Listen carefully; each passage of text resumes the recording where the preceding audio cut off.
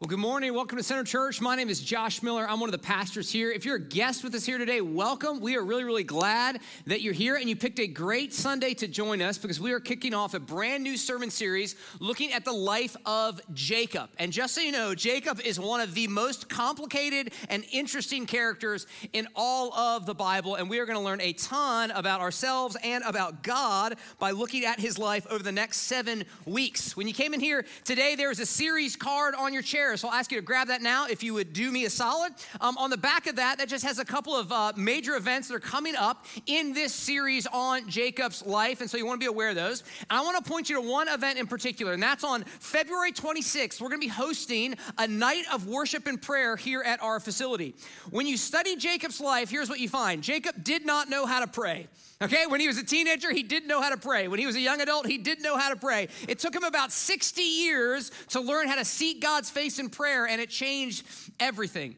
And I don't know about you, but I feel that way sometimes. Sometimes I don't feel like I know how to pray, okay? And I'm a pastor. I'm paid to pray, okay? And I don't know how to do it. And so what we're doing as a church is we're just leaning in and saying, man, how can we grow as a people of prayer? How can we grow in seeking God's face? And so that's what we're going to do on Sunday, February 26th in the evening. Man, we're going to worship together. Man, we're going to pray. We're going to seek God's face together. It's going to be a really powerful night, man, that I don't think you want to miss. So put that on your calendar. Go ahead and sign up. We've got limited childcare for ages 6 and under. And so I wanted to make you guys aware of that.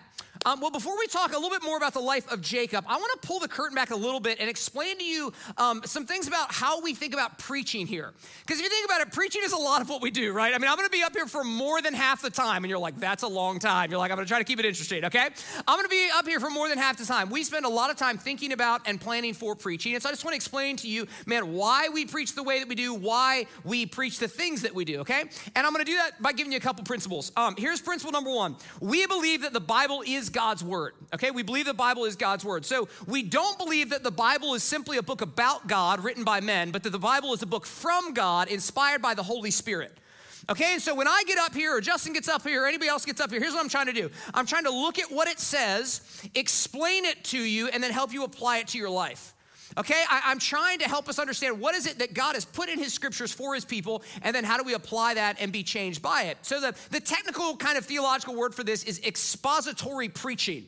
All right, and you can do that in one of 2 ways. You can do that by kind of walking chapter by chapter through a book of the Bible, so that's what we're gonna do in this series.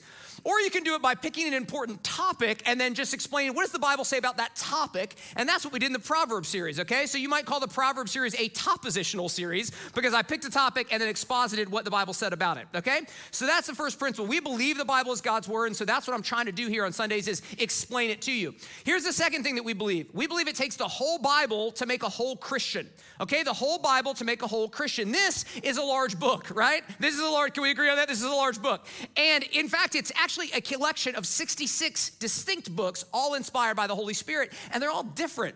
So you have some that are letters, you have others that are poetry, you have others that are prophecy, you have others that are historical narrative. And here's the thing, if you only read the things that you like, you end up like that guy that only does upper body at the gym. You know what I'm talking about? You don't want spiritual chicken legs, guys. You don't want that, all right? We got to get in there and do leg day, all right? And so here's what I try to do as a pastor, and our elder team is prayerful about this, and we're always asking this question, man, where does God want us to go next? What part of the scriptures does he want us to study next? And we try to give you a balanced diet throughout the year, okay? So we did 1 Peter, that's a letter. Then we did John, that's a gospel. Then we did Proverbs, that's wisdom literature. And now for the next 7 weeks, we're gonna do the life of Jacob, which is Old Testament narrative, all right? So the idea is, man, we wanna get a little bit of all of God's word in a year so we get that well-balanced diet. Now here's the thing.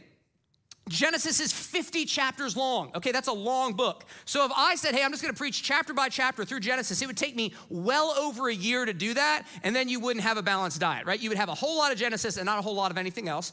And so what I like to do is break up larger books into smaller chunks. So with Genesis, for instance, in 2019, we preached through chapter 1 through 11. In 2020, we did chapters 12 through 22. Now we're gonna do 25 through 33, and at some point in the future, we'll come back and finish it. Okay, but it's a way for us to get a well-balanced diet while at the same time going chapter by chapter through books of the Bible, okay? Does that make sense? I hope that's helpful. Some of you are like, that's so interesting. Others of you are like, what are you talking about, okay? I thought it would be helpful. All right, let's talk about Jacob. He is truly one of the most intriguing people in the entire Bible. Let me tell you a little bit about him. Number one, he's a twin. Anybody a twin in here? We got any twins in the room? We got some twins. Yes, Tegan. Okay, this is not fair. I try to work really hard on names, and I know Tegan's name, and then her twin sister came to church a couple of months ago, and I was like, hey, Tegan. She was like, that's not my name. And I was like, you are definitely Tegan. She's like, no, I'm Greer, her twin sister.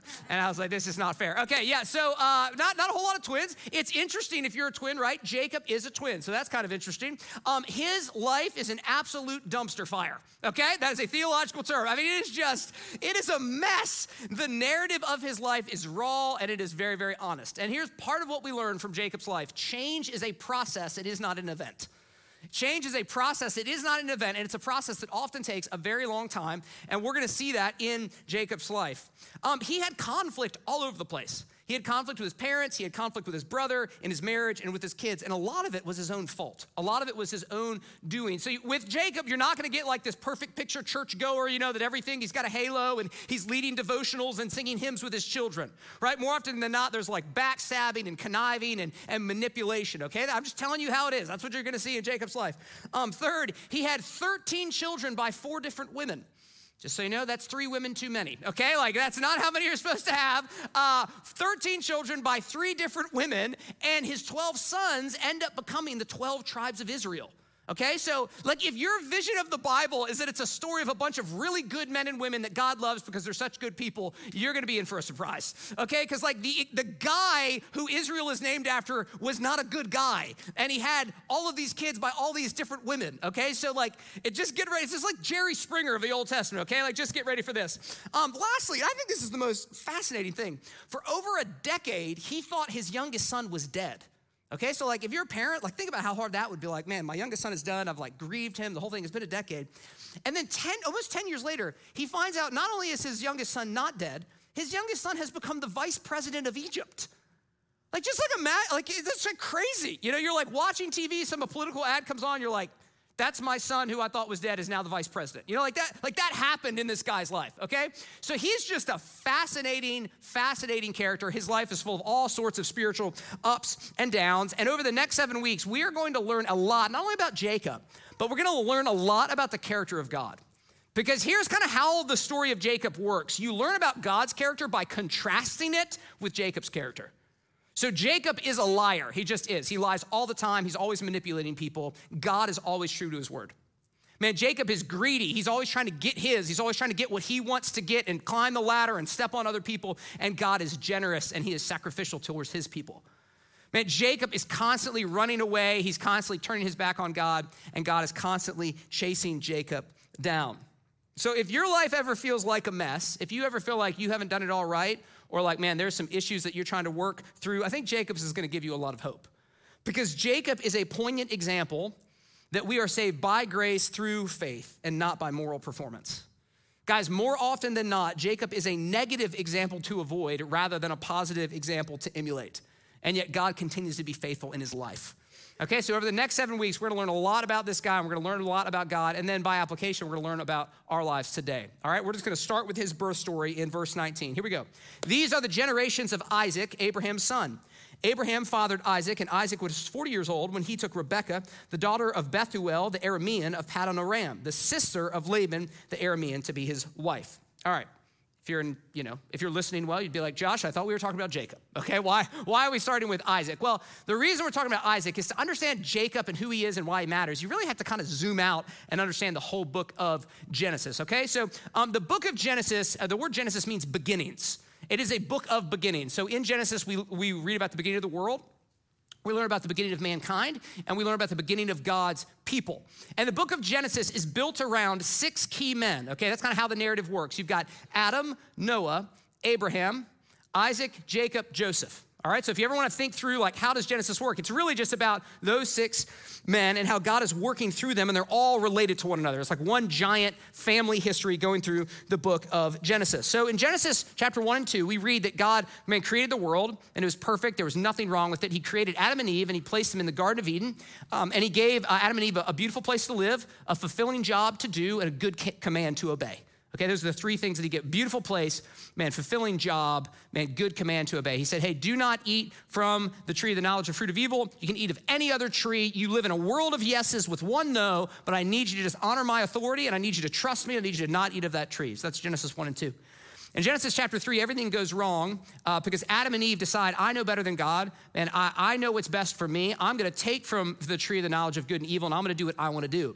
And as a result, they take from the tree, they rebelled against God's good authority. They brought sin and suffering and brokenness into their lives and into the world. And so as a result of their rebellion, God cast them out of the good place he had created for them. He cursed the good work that he'd given them to do, and all the sin and suffering and brokenness that we all walk around in every day, came into the world because of their choices. So Genesis 3 is a very, very sad, very, very heavy, very, very discouraging and depressing chapter. But in the midst of it, in Genesis chapter 3, verse 15, God gives us this little thread of hope. He says to Adam, hey, Adam, things are really bad today. This is a really dark day. He says, but one day I'm going to bring a descendant through your family that's going to reverse this curse.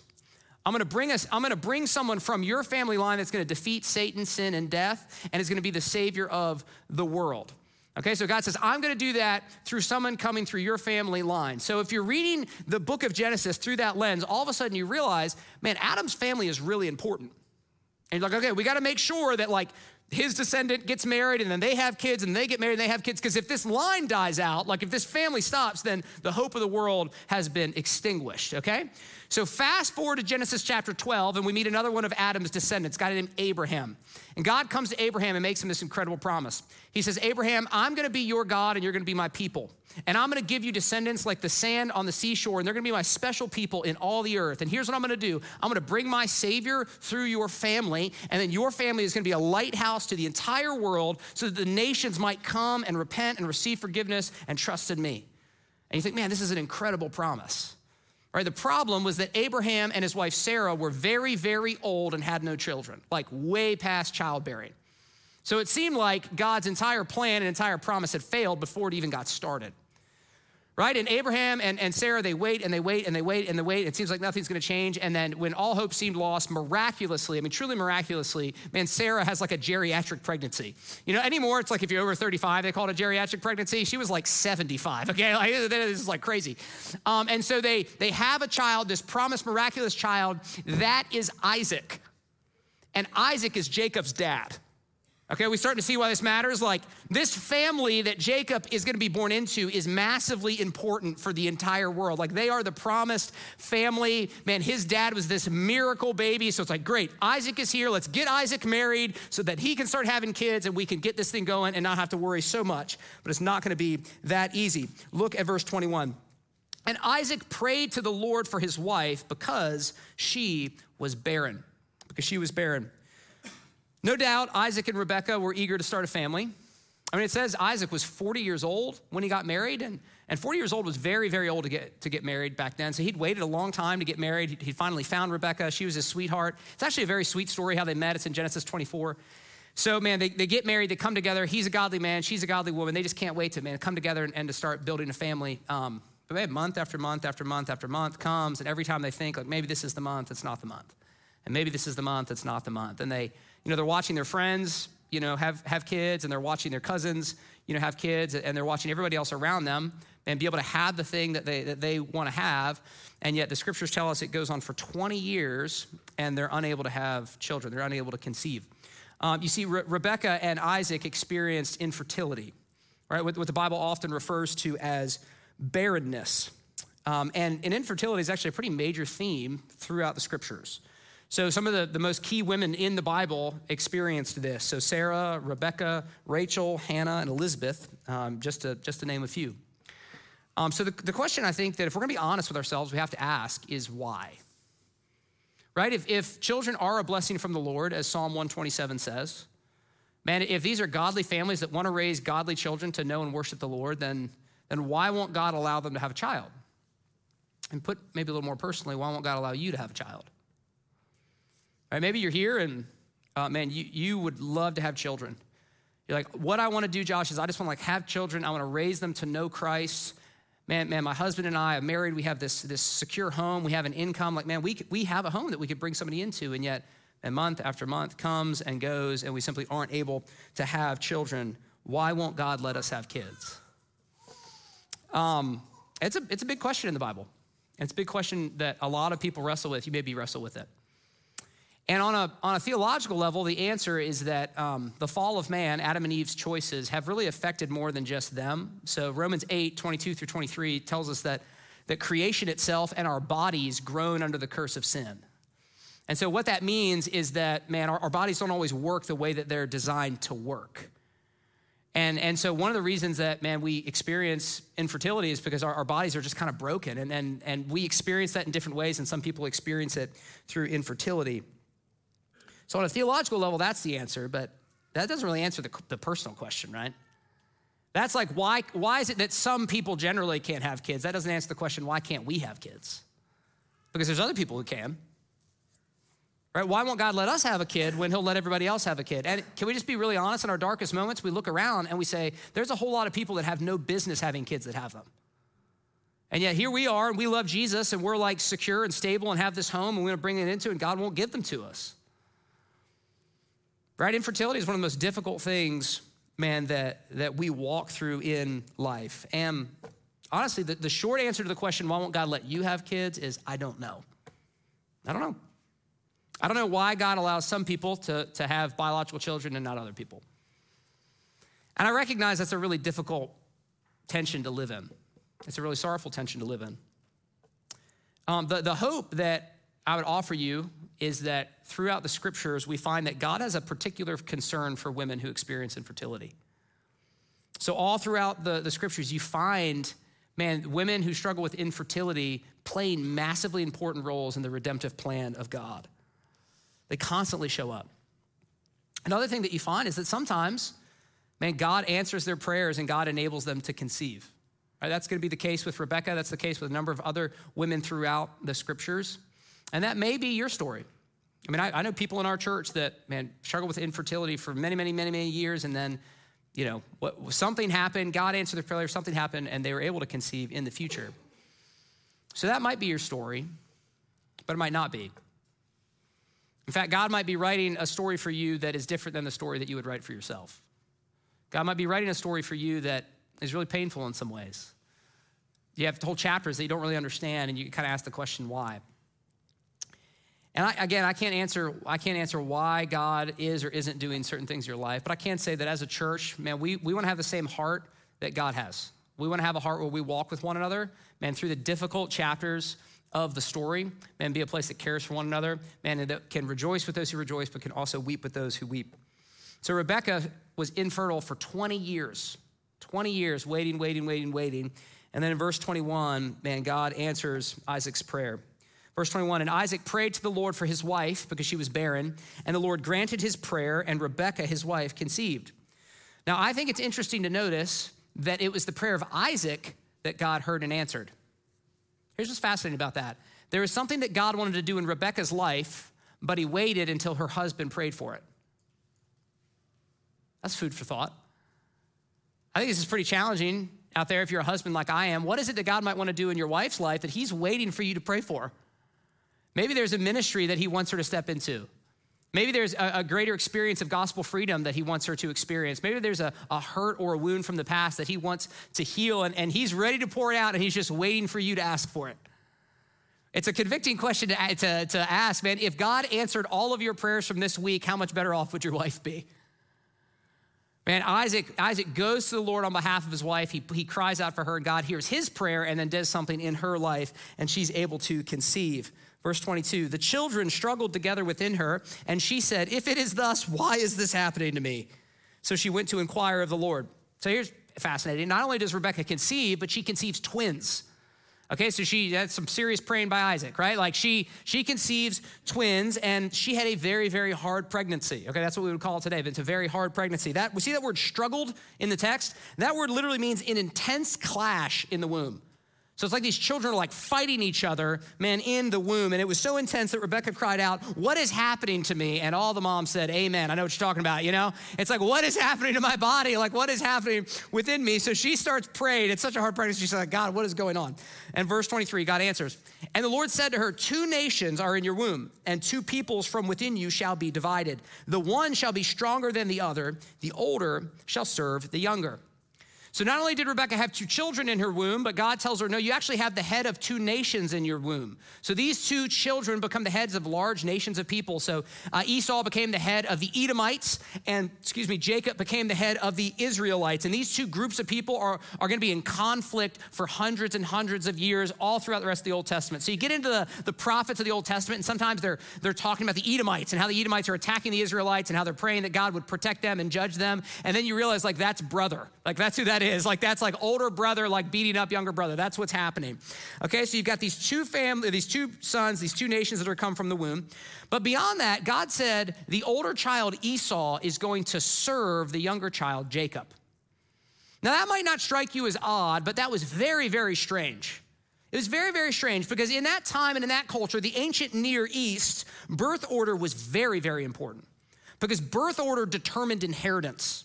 So when someone was giving birth to twins, whoever was helping deliver the baby would actually keep a piece of scarlet thread with them. And whichever baby came out first, they would tie that scarlet thread on that baby's hand or foot just to make sure everybody was clear, this is the firstborn, this is the one who gets the inheritance. Because if you were the firstborn, you got double the inheritance of everybody else, and you became the patriarch of the next generation. So in this case, man, we're talking about thousands of acres of land, herds and herds of livestock, all sorts of household employees, and the influence and power that came from being the head of a large influential family in the ancient Near East.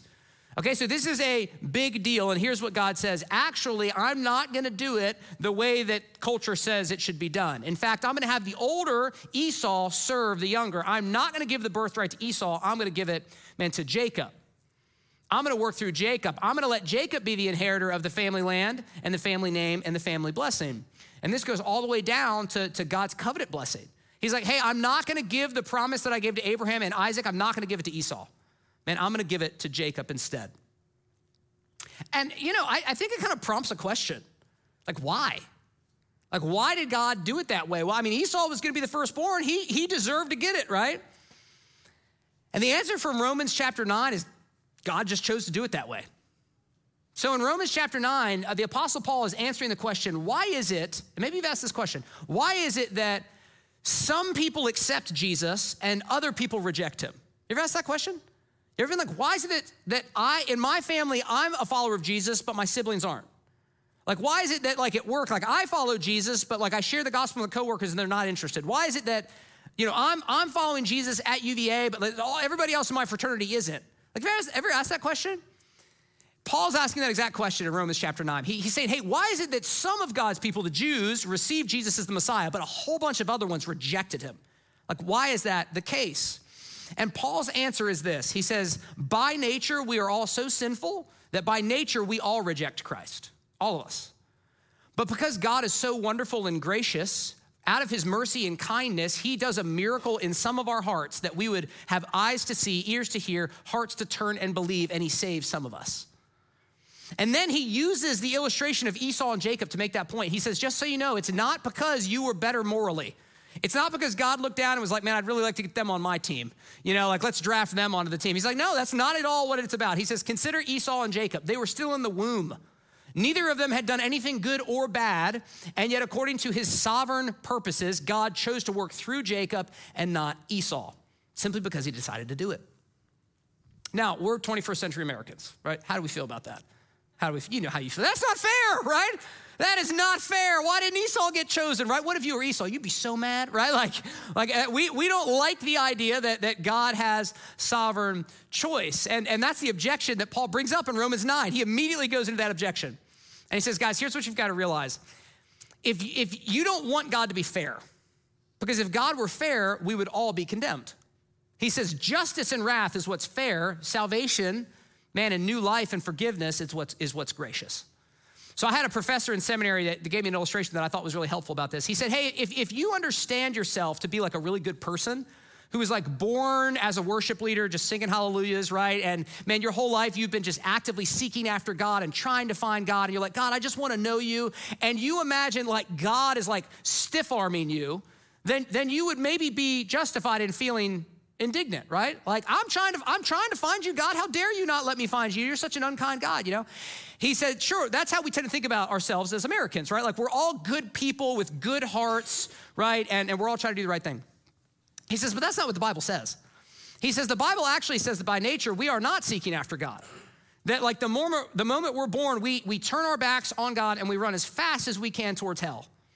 And by sheer grace and mercy, God reaches out his arm and he puts it on your shoulder and he pulls you back to himself. He says that is actually a biblical understanding of salvation. And when you understand that, you stop trying to like put God on trial and be like, God, that's not fair. And instead you raise your hands in worship and say, God, it's not fair that you're so gracious to me.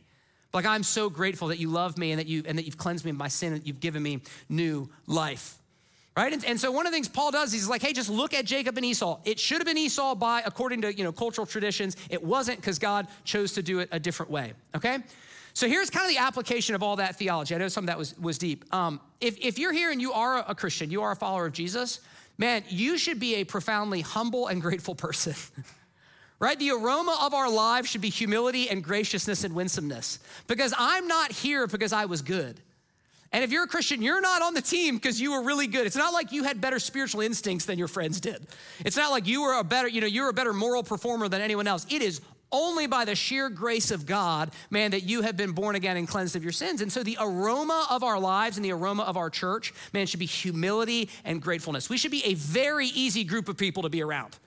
Now, I would suggest to you that one of the problems in the church today is that we don't understand this. And we walk around with this arrogance like, so I'm so much better than my neighbor who's, living an alternative lifestyle, or who votes differently than me, or who is, blah, blah, blah, blah, blah. I'm so much better than them. How dare they? It's like, whoa, like, let's actually read what the Bible says. No, but for the grace of God, so you go. And so the church should be a group of very winsome, very humble, very grateful people, because we're just so excited that God saved us. All right, so if you're a Christian here, that's my hope for our church, we wouldn't be some sort of like highbrow, hoity-toity, like we're so morally superior, but we just be like gracious, winsome people that are easy to be around. On the flip side of that, if you're here and you're not a Christian, or you're kind of not sure, you're sort of checking things out, here's what I would say. Don't trust in your moral performance. Because you might be a better person than me, but it's just not gonna make any difference. I was telling people on Friday night at the Weekender, imagine we all went to the Outer Banks. Any Outer Banks people out there? I love the Outer Banks. Great, Outer Banks, we got 5 of us, great. So you'll understand what I'm talking about. Let's say we all go to the Outer Banks and we both got in the water. We're like, hey, I've got an idea. Let's swim to Spain. Look, let me just be honest with you. You're gonna get further than me. This body was not designed for swimming. It was designed for sinking, okay? I'm like Gimli the dwarf from, Lord of the Rings. Like I'm like wide and short. So I'm not making it very far. You're gonna outswim me, but here's what we all know. We're gonna end up in the same place. You're not making it to Spain. You'll make it further than me, but you're not gonna make it to Spain. Well, the Bible says the same thing is true about our moral performance. You might genuinely be a good person compared to me, right? But it just doesn't matter when compared to what is required, man, to know God and be reconciled to him. So if you're here and you're sort of trying to figure things out, I'd say, hey, don't trust in your church attendance. Don't trust in your moral performance. Don't be like, man, if like we kind of clean things up, man, then God is gonna accept us, because that's never gonna be enough. Here's what I would say. Instead, man, come to Christ.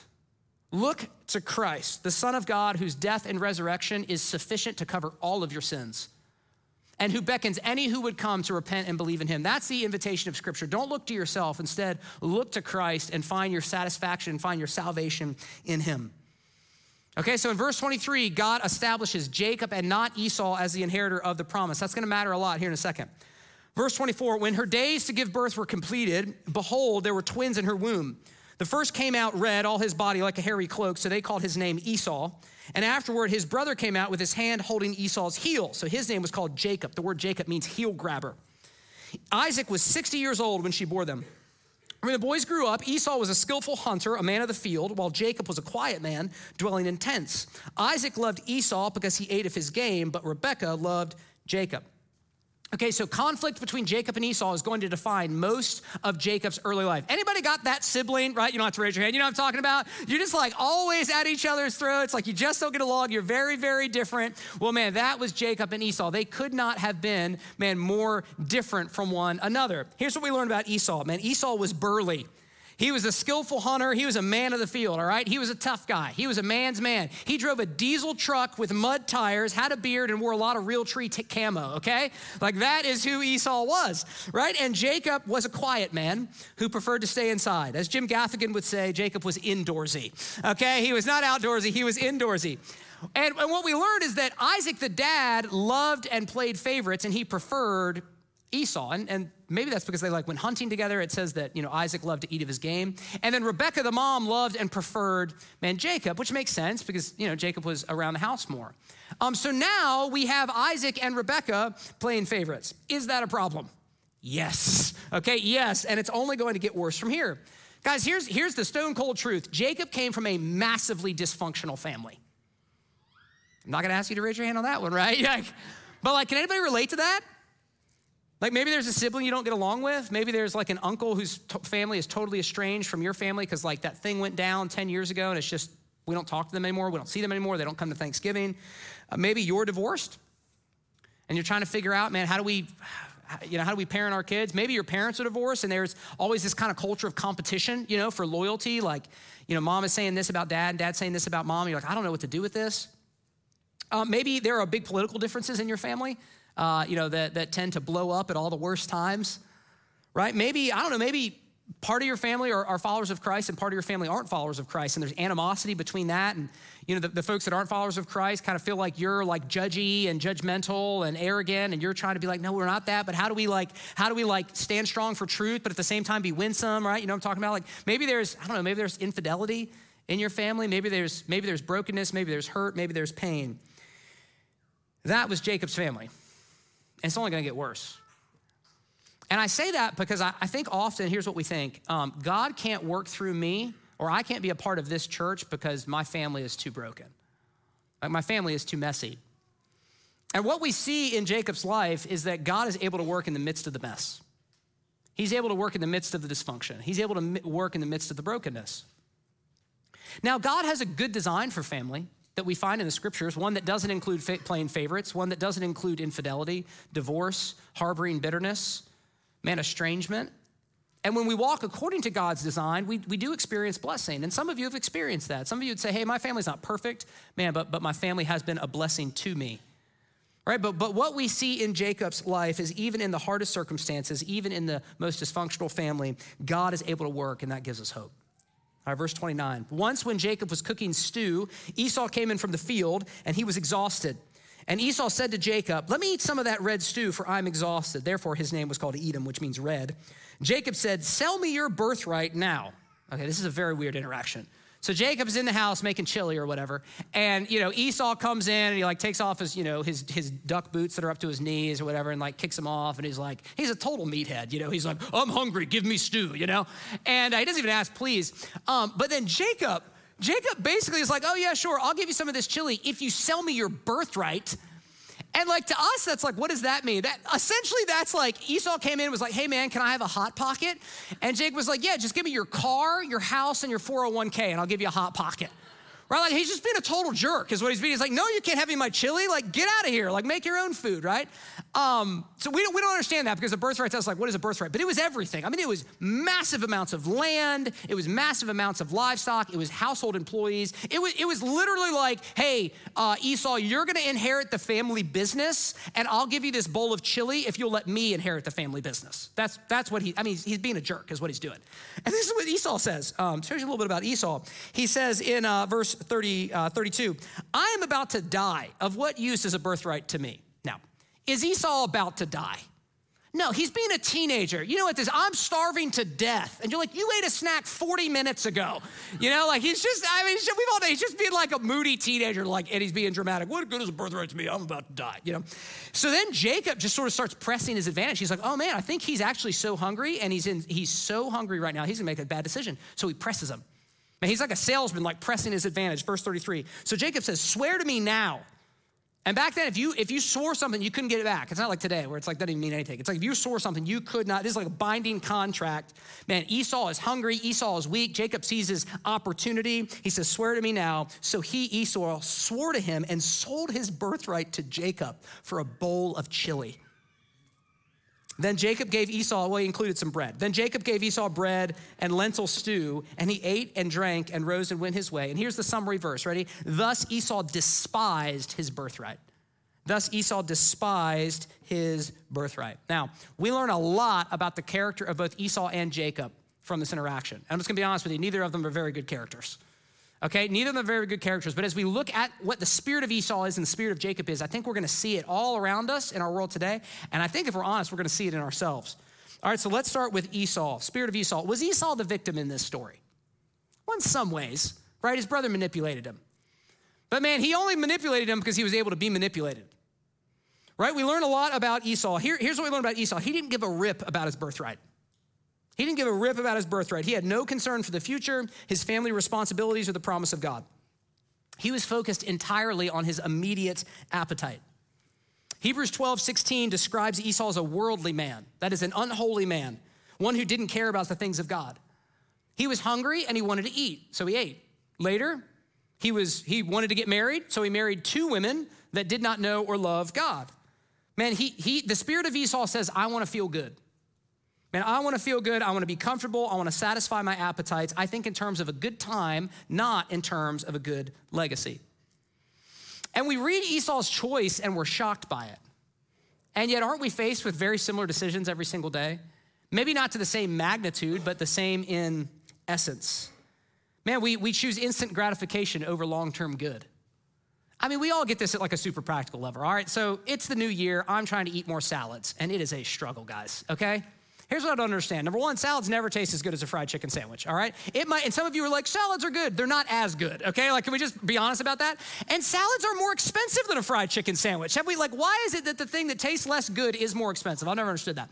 Anyway, so it's like, in that moment, I don't want to eat a salad. And if I'm only living for like instant gratification, I won't eat a salad. Man, I've got to think beyond right now to be like, okay, I don't want to develop like high cholesterol. I don't, want to develop heart issues. I want to be around for my grandkids. Okay, I need to eat this salad even though I don't want to. Right?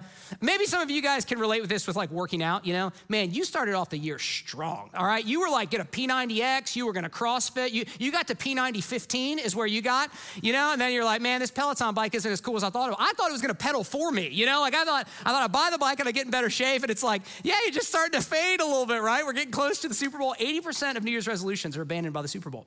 So if you're still with yours, hang in there and you can beat the numbers, okay? But I mean, we've all, right? You don't go to the gym because in the moment, it's like the easiest thing to do. You go to the gym because it's like, all right, long term, this is good for my health, this is good for my flourishing, this is what I want to do. All right, so we all face it practically, right? You could insert a million different things. But we also face it spiritually, like in really significant ways that have an impact, not just on our immediate lives, but on our eternal life.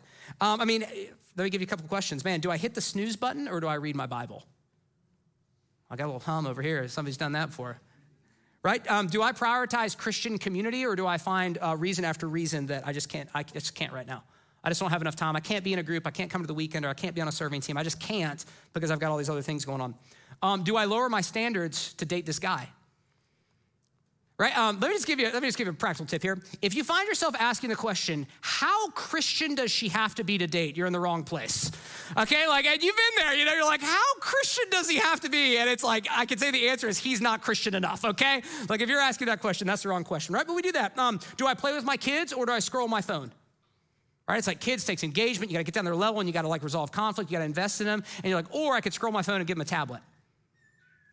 What should I do? Do I control my tongue or do I lash out in anger? All right, do I invest in my marriage or do I just give up? And maybe we get divorced, or maybe I just detach emotionally, right? And I'm just not there anymore, and we're just sort of like roommates raising kids, and we'll keep it together until the kids graduate, and then we'll get divorced.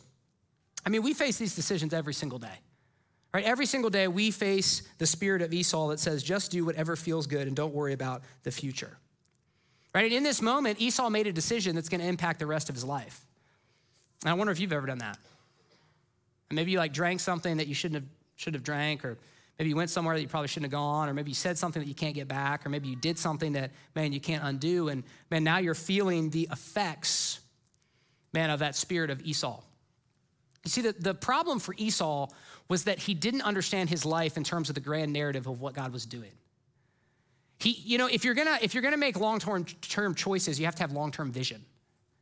Like if you're gonna make the decision to invest in your marriage, you have to remember that your life is about more than just feeling good right now. But your life is about like, man, what does God want to do in and through me in my marriage? Like, what does God want to do in my character through my marriage? What does God want to do in my wife's character through our marriage? What does God want to do in our kids' lives through our marriage? What does God want to do in our church through our marriage? What does God want to do in our extended family through our marriage? And here's what you could become. You could become someone who builds the kind of marriage that impacts hundreds of people by your example. Or you could do what feels good this weekend. Right? And it's like, well, which one do I want? It's like, well, it depends on what you're focusing on. Right? Esau was hyper-focused on what I want right now, and he had no concern for the grand narrative of what God was doing in the world. So that's the spirit of Esau. So how about Jacob? Well, Jacob is the villain in this story, right? I mean, he's calculated, he's greedy, he's manipulative. He was focused on himself. The spirit of Esau says, how can I accomplish my goals? How can I achieve my dreams? How can I get ahead, and how can I take care of number one? And the spirit of Jacob is alive and well in all of us today, right? I mean, the spirit of Jacob destroys marriages. It asks, what can I get or what am I owed, rather than how can I serve or how can I give?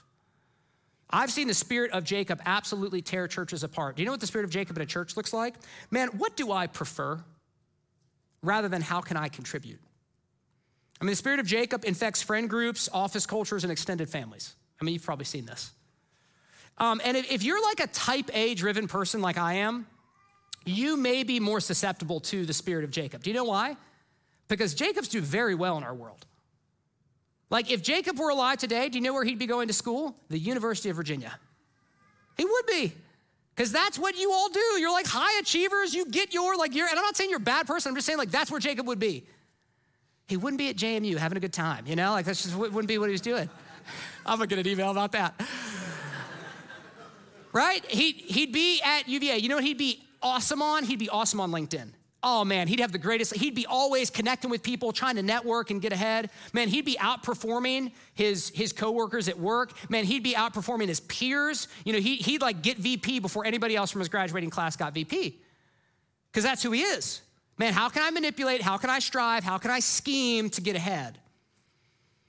The problem is people that are like Jacob are often very successful in our world and very difficult to reach with the gospel. Because they look around and be like, well, I tend to be doing pretty well right now, so I guess I'll be doing pretty well for eternity. Right? And just like Jacob, they're like, if I can just get the birthright through manipulation, why do I need to trust in the Lord? Whether you struggle with the spirit of Esau, the spirit of Jacob, or something in between, man, the solution is the same. We need to learn to see our lives in light of God's promise. You see, Esau didn't care about the promise. He had no eternal perspective, no wisdom, no concern for lineage and legacy. He didn't care about it. Jacob didn't trust in it. Because before his birth, what had God said? God had already said, you're the one that's going to get the birthright. You're the one that's going to get the blessing. You're the one that's going to get the land. You're the one that's going to get the covenant promise. He didn't need to manipulate his brother because he'd already been given the blessing. But Jacob was trying to gain through manipulation what God had already given him by grace. God had chosen Jacob, but Jacob acted like he had to earn it. And I wonder how many of us are doing that exact same thing today. Trying to obtain through performance what God has already given you by grace. God has said of me, I'm a son of God and an ambassador of Christ. But do you know what I feel like I have to do every Sunday when I get up here? I feel like I have to prove that I'm worth something as a good preacher. Ladies, God has said that you are fearfully and wonderfully made, that he made you on purpose and with a purpose. But how many of you got up this morning and looked in the mirror and said, I am valuable because I am beautiful? Men, God has said that your significance comes from walking in the good works that he has prepared for you to walk in. But how many of you go to work and perform to prove you're worth something? And how many of you go to the gym and try to get more PRs to show that you are worth something? And how many of you think, man, I'm worth something because of what I drive, or I'm worth something because of what I make, or I'm worth something because of what I do? College students, God has said, man, that your identity is in him. It is not in your GPA. And yet how many of you look at that GPA and say, okay, I'm a 3-point blank? I would say that maybe every single one of us is striving today to try to obtain something through effort and through performance and through manipulation that God has already given us by grace. And friends, when we do that, it always brings brokenness into our lives, always. And that's one of the lessons of Jacob's life. He's gonna spend 30 years striving to obtain something God had already given him, and he's gonna break relationship after relationship after relationship because he is so desperate to feel like he's worth something. And I wonder if that's you today. And maybe you're here and you're like, Josh, I feel exhausted from striving. I feel exhausted from trying to prove that I am worth something, that if I could just be a good enough mom or a good enough student or a good enough athlete or a good enough whatever, then I'm worthwhile and then I matter. And God is looking at you and saying, that is not where your identity comes from. Friend, if you are in Christ, hear me, your identity has been divorced from your performance. They're not connected anymore.